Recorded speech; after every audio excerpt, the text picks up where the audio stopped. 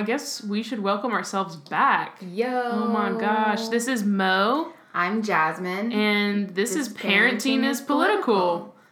We're back. Yeah. And guess what? Last time we were back, part of our intro was to say, if you hear noises in the background, it's because we believe that we should normalize young people and bringing your kids to work. But guess what? Augie's a year old in just like 3 days, 2 days. Yeah, 3 days. And that baby is asleep. Sleeping hard. We do have the monitor, so there might be crying at some point. Who knows? But yeah, Augie is no longer like strapped to our chest and just babbling away in the background. So yeah. I'm sorry for those who really were into the baby cooing. Yeah, but maybe the replacement that they can hear is this thunderstorm that's happening right outside our window. It is intense. Summer storms. It's happening. It's wild, y'all. Yeah.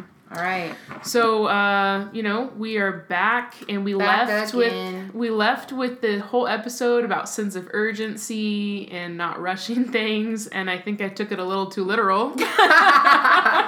You're garbage, Mo. And ghosted for a couple months, but do you want to give the folks background on why? Yeah, I was just about to say. Oh, yeah. So I cut you off? Yeah, it's all right. You're welcome. Okay. No, after our last episode, there was just a lot going on in our family. Transitions are very difficult, and we had a lot. I don't want to go into a whole lot of detail, but we had a lot going on in our family. It ain't nobody's business. Yeah, and it was really difficult, and I think I've talked about it before, I have depression, and when transitions happen, as those who have depression or anxiety or PTSD know that things can crop up, but I started new medication. Shout out to medicated parents. Let's end the stigma, because that's bullshit. And I'm feeling a lot better, and things are a bit more stable, and I am very excited to get back to podcasting because I love it. So welcome back. Yeah. Longtime fans and supporters, and welcome back new friends. Yes.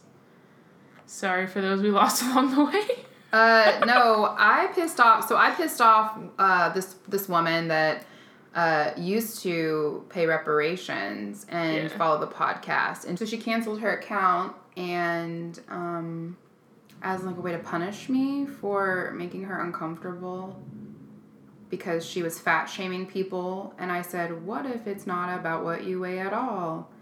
So shout out to her. I hope she's listening. We don't need your money. Yeah, so we're back, and it is... We don't need your money. The day is June 19th, 2019. Freedom Day. Is Freedom Day. It's also known as Juneteenth. What? I was going to make a mouth noise, and then I decided it was probably a bad idea. Yeah, that would probably... I don't know if people would like that or not. I don't care what people like. I like it. Then do it. No, now I'm anxious. Yes, so Juneteenth. We did a little bit. We celebrated with the kids today.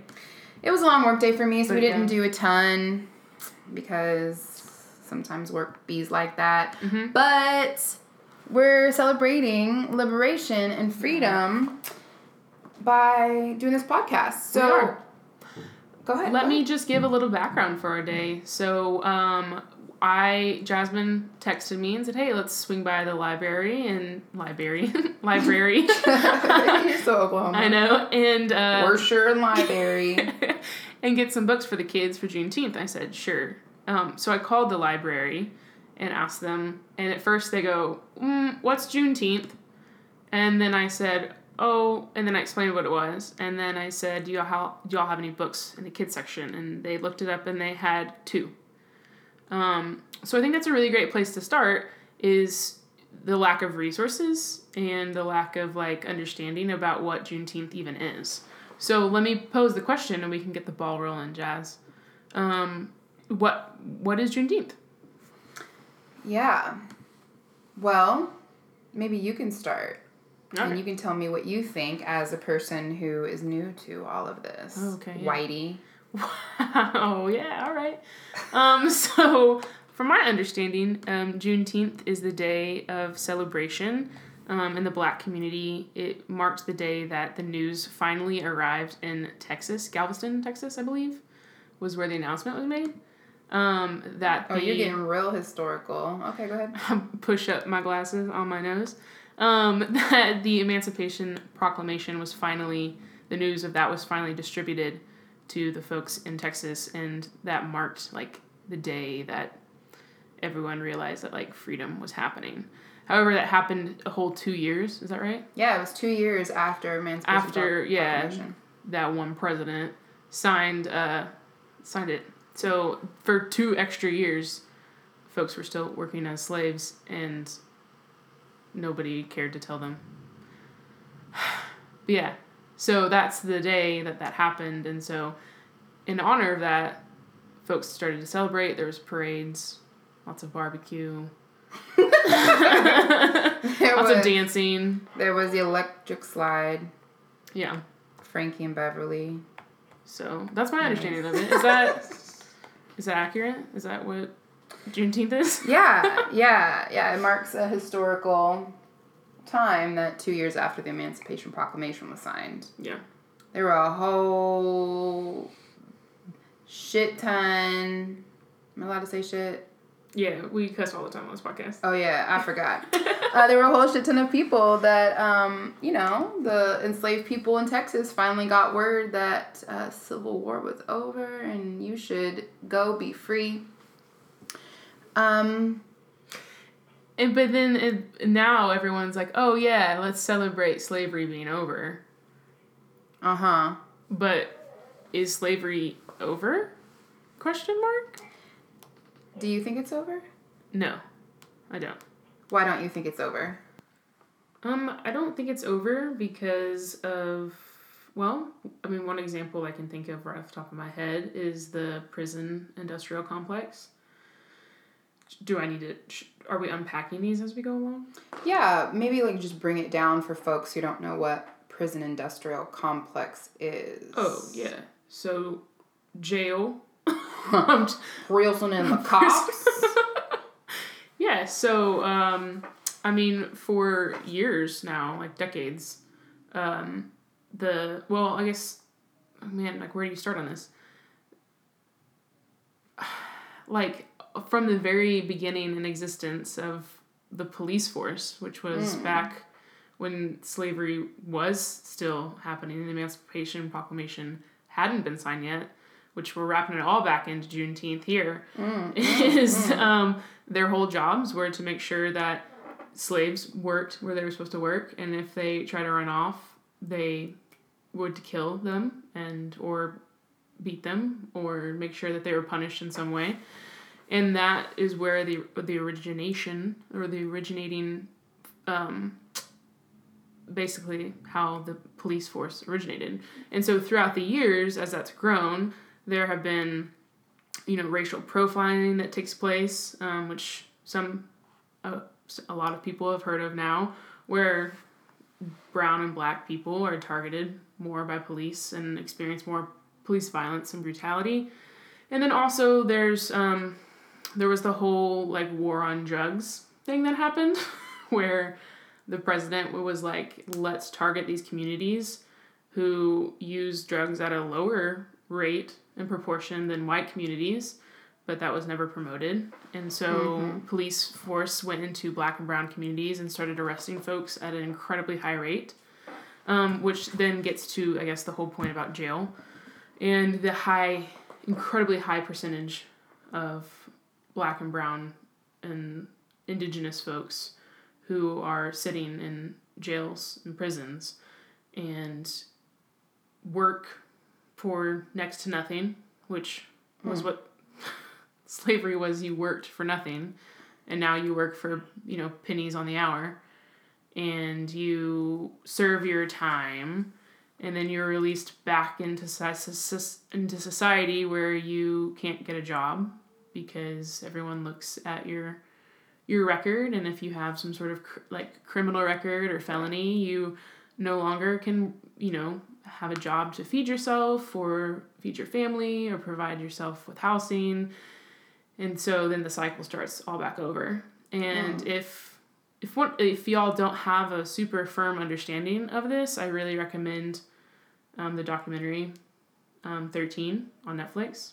To talk about abolition, prison abolition? Yeah, and the whole cycle basically that I just talked about. Ava DuVernay really does an incredible job.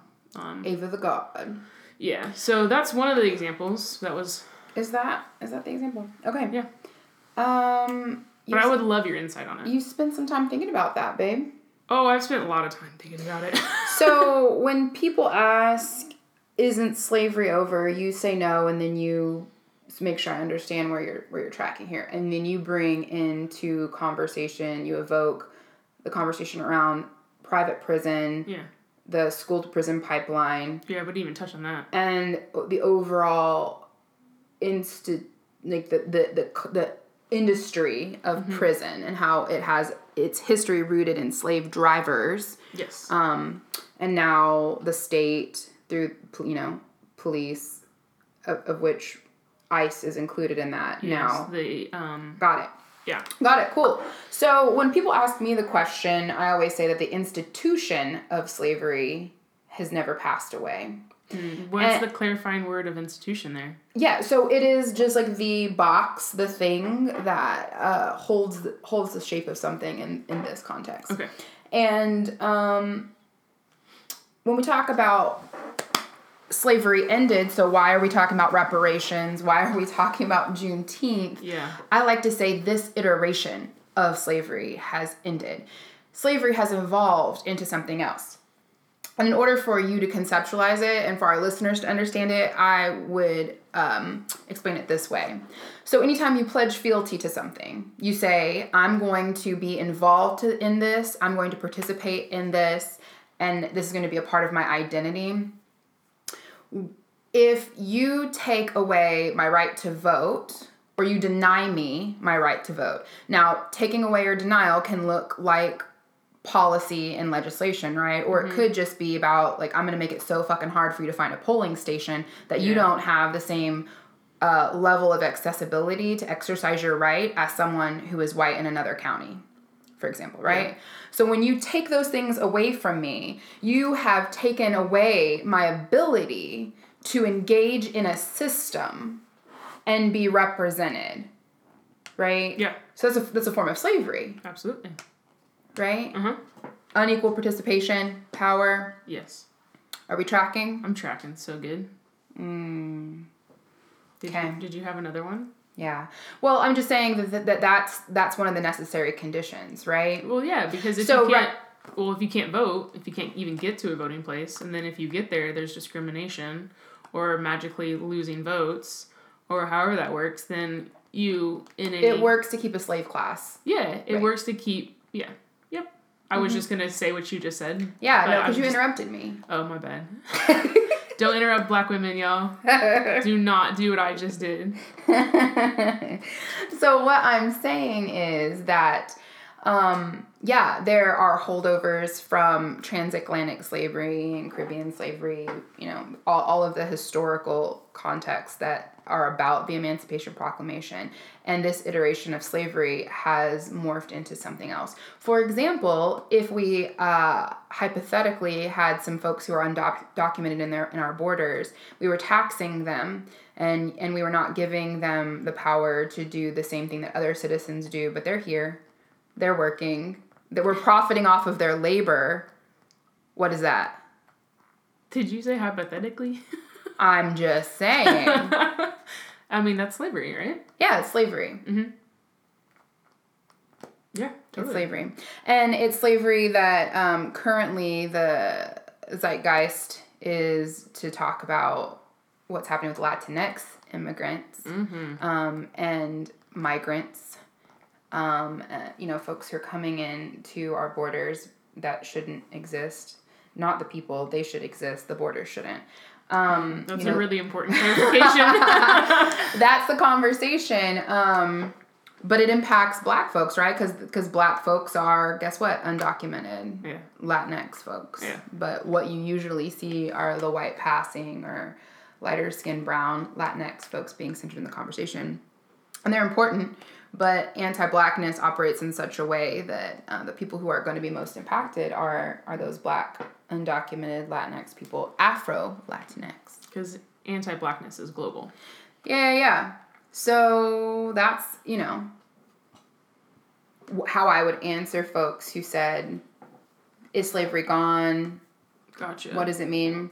The other thing around Juneteenth that always gets under my fucking skin... Tell me. ...is the majority of people who talk about Juneteenth, primarily, like, non-Black people of color and white folks, when they talk about it, it's all about the suffering of slavery, and there's not a lot of conversation around our resiliency. Ooh. Right? Yeah. Also, man, what a tactic, right? Texas, Galveston, they were like, you know what we're going to do? We're going to make sure people don't have access to information that allows them to engage in, like, their own liberation. Mm-hmm. And that's really so at the root of oppression, right? Yeah. Is eliminating the ability to make a choice. Which is still happening today. Yeah, totally. I.e. our trip to the library where they have literally 2 books about something that's incredibly important in Black history. Mm-hmm. That's a very small example. I'm just saying it still exists. Yep. Yeah. So, Jasmine. Yeah. Why are we talking about Juneteenth on a parenting podcast? I mean, I think it's a thing that parents ought to normalize. Yeah. And it's another entry point into the conversation around racial reconciliation and racial accountability. Yeah. And if you've got a white kid you're raising, they need to know about the tactic that happened that kept people who were by the law free, and yet they weren't. Mm-hmm. It's a beautiful way to start conversations and really shape a practice that helps white kids understand. Doesn't matter what the fuck the law says, because the law was never designed to be in service of Black bodies and lives. Man, and if we were teaching white kids that, or like, yeah, non-Black people of color that, like, that's revolutionary. Because I think that, like, neoliberal thinkers, which are not me, would say, you know what, I'm not even going to open that can of worms. I'm not going to open that can of worms. What I'm going to say is that often, whenever white folks who are progressive have a response for state-sanctioned violence, or people not having access to the housing that they need, or, whatever sort of, like, structural oppression and violence that have been enacted through systems of oppression, particularly anti-Black racism and white supremacy, right? They say, the law says that you can marry now. Well, what do you mean? What do you mean that, like, LGBTQ people are still fighting for? Like, you can marry. It's in our law. Well, nigga, okay, I wouldn't say that to a white person, but it was in the law. They were free, and yet they were not. And how many people in the tech startup company were like, in 1 year I became a millionaire? Right? Like, if we're gonna value, like, or example, if someone was like, it was just 2 years. 2 years is not a big deal considered the lifetime of slavery they experienced. Okay, I'll give you that ground. But then I'll say, how many people within 1 year of their life have amassed so much wealth, found homes, educated themselves in ways, had children, did all these different things because they were free to do them. They had the choice. So much. Limiting the choice of a human being for 2 whole years and everyone around them, like their whole community, has intense reverberating impact for generations. Absolutely. I mean, so much can happen in 1 year. Right. And so imagine if parents told the story to their little white kids, like, look, the United States, the people in charge made a rule that Africans could be free which is like fucked up anyway. Right. And I hope your kid asks you all kinds of uncomfortable questions you have to sit with. But imagine if you said that to your kid and then you said, and then there were groups of Africans that were in Texas who didn't even know for 2 years after that everyone else was free. And then you ask your kid to postulate, to brainstorm about what do you think those people could have done in 2 years for their family? You teach the ripple effect and the impact. And I think the same thing can be taught in a different way to Black children and non-Black people of color. But primarily our audience for this podcast is like queer families that got white kids that are trying to be like little woke children. Yeah. Yeah. Because look, they're not gonna teach you that in school. They may say something about Juneteenth, but they're not gonna teach you how to think about Juneteenth. And like, I mean, that's really where things come into play, right? Is like, how do you conceptualize it? How do you talk to your kids about it in a way that's not just going to be like, oh, you regurgitate this factoid knowledge, or do you teach kids how to like think through things and pick them apart and like question them? Yeah, absolutely. So there's like the critical conversation that happens, this like development of critical consciousness. But I also think that for the Black community in of itself, it's about the beauty and perseverance and power that we have. Yeah. That, you and your ancestors and all of the stopgaps and attacks and everything that has been levied against my ancestors, my people, my community, that we keep showing up and doing just so much with so little. Yeah. And that's not the hope, right? The hope is not that I have to keep saying, oh, well, we only had a half portion and look how creative we've been. Hopefully we all are fighting in principled struggles to eventually get to the place where that's not even a thing that people say. Right. And goddamn the resiliency. Yeah. God damn the power and the beauty. Absolutely. And that's what Juneteenth is about, right? Like, getting really fucking free. Yeah. Getting free. I love it. The kids and I talked a little bit about that at lunch. We were talking about how, because when I told them, like, it was 2 years after the thing was signed, they're like, what? How can you not know something for 2 years?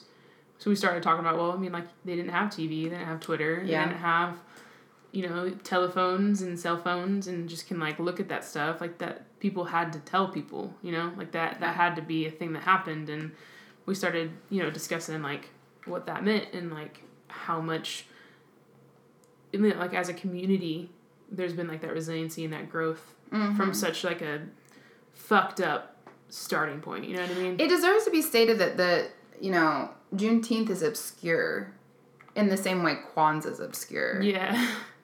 I grew up going to Juneteenth barbecues. Yeah. I grew up going to Juneteenth barbecues in Government Springs Park in Ede, Oklahoma, where the entire park was just covered with Black people. And it was surveilled, and there were always cops, but we turned up. And it was some of the best memories in my life. But the obscurity, when people go, well, why didn't I learn about it in school? What is this? Oh my gosh, is this for hoteps? No. This is not for like the most Black and the most African. This is like I hate to say this, but this is an American holiday. But the reason why we don't know about it is because of the deep prevalence of white supremacy. Mm-hmm. Like, how y'all know when Boxing Day happens in Canada, but you don't know Juneteenth? It's so real. Yeah. Like, y'all know when Groundhog Day is. Y'all celebrate a little creek rat. Dude, don't even get me a little creek started. Rat more than like your fellow citizen, your fellow person. I hate to use the word citizen, but the context of this conversation. Yeah. Groundhog Day. Yeah. Well, I mean, and this is one of the characteristics of white supremacy culture is like the worship of written word, right? And if it's it's written down. Well, I'm just saying, for years and years, there wasn't the resources to do that. And it was oral tradition that was passed down, right? What are you talking about? When do you think this time period was? I know when the time period was. I'm just saying that the written word that is prevalent within like school systems and the things that are taught, the people who are writing the textbooks and all that stuff is from a white perspective. Oh, yeah. No, that's hella true. Yeah. That's all I was trying to get to. Cool. It started rough, but it landed well. I don't know. I'm going to get my feedback survey. Rank you low on that one. That's fine. No, that was a joke. I love you. Oh, I love you too. Growth, though. Growth areas. Yeah. So, also, there's this thing that happens in white consciousness around, like, social spaces, pop culture, and news, and communication, where whiteness requires a critical mass of conversation for it to be valued, and that's that colonizer mentality, right? Like, if it's not big, if there's not a lot of people talking about it, it must not be important. Or if there's just a small amount of people, it has to be curated in such a way that still makes it feel exceptional, like, oh, small business or cottage industry. And that's all capitalism bullshit. Yeah. Which is what helps white supremacy survive. Yeah, capitalism is slavery. Yeah. So slavery is not over because we live in a capitalistic society that keeps people from getting the things they need by extracting. By design. By design. Yeah, but the design is extraction and. No, tactic is extraction. Oh, you're right. Yeah. Look at me using words. The habit of capitalism is to extract and commodify people, but the necessary condition for capitalism to function is to have a class of people who will always be second class so that there can be a first primary class that can exploit them. Yeah, exactly. What are you doing? Are you like throwing shade at Megan, who probably will listen to this? No, I'm not. I was just like, I don't know what to say after all of those words. That was a lot. Oh, shit. Yeah, that was academic shit. That was, but it's okay. We can bring it down. But yeah. maybe not in this episode. But, I mean, we can bring it down right now. Okay. I got it. I believe that you have it. You ready? I'm ready. Your kids participate in a system. And you, as a parent or a caregiver, say you have more power. And so they have to do what you say simply by the feature that you have power. Yeah. We've been talking about that since episode 1. And in doing so, you relegate them to second-class family members. Correct. There you go. That's it. That's capitalism?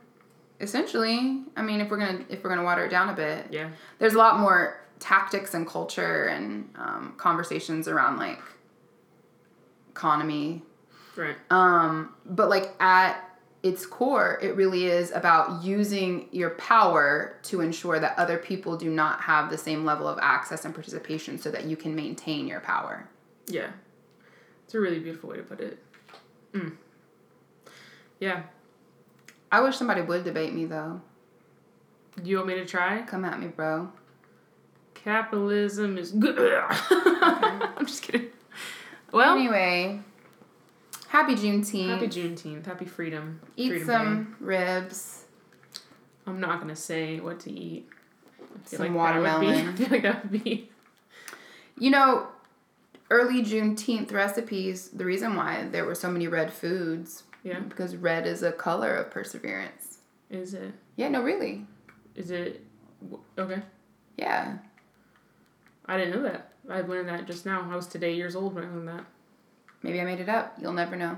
Oh, like that time you told me Adele's real name was Victoria? And I had you calling her Vicky? Yeah, for like years. I never Googled it. Mm-hmm. That's how much I trust you. No, that wasn't made up. It's true. Like, eating red foods is a symbol of perseverance. I'll have to research that. That's why I be wearing them red lips. So, Great.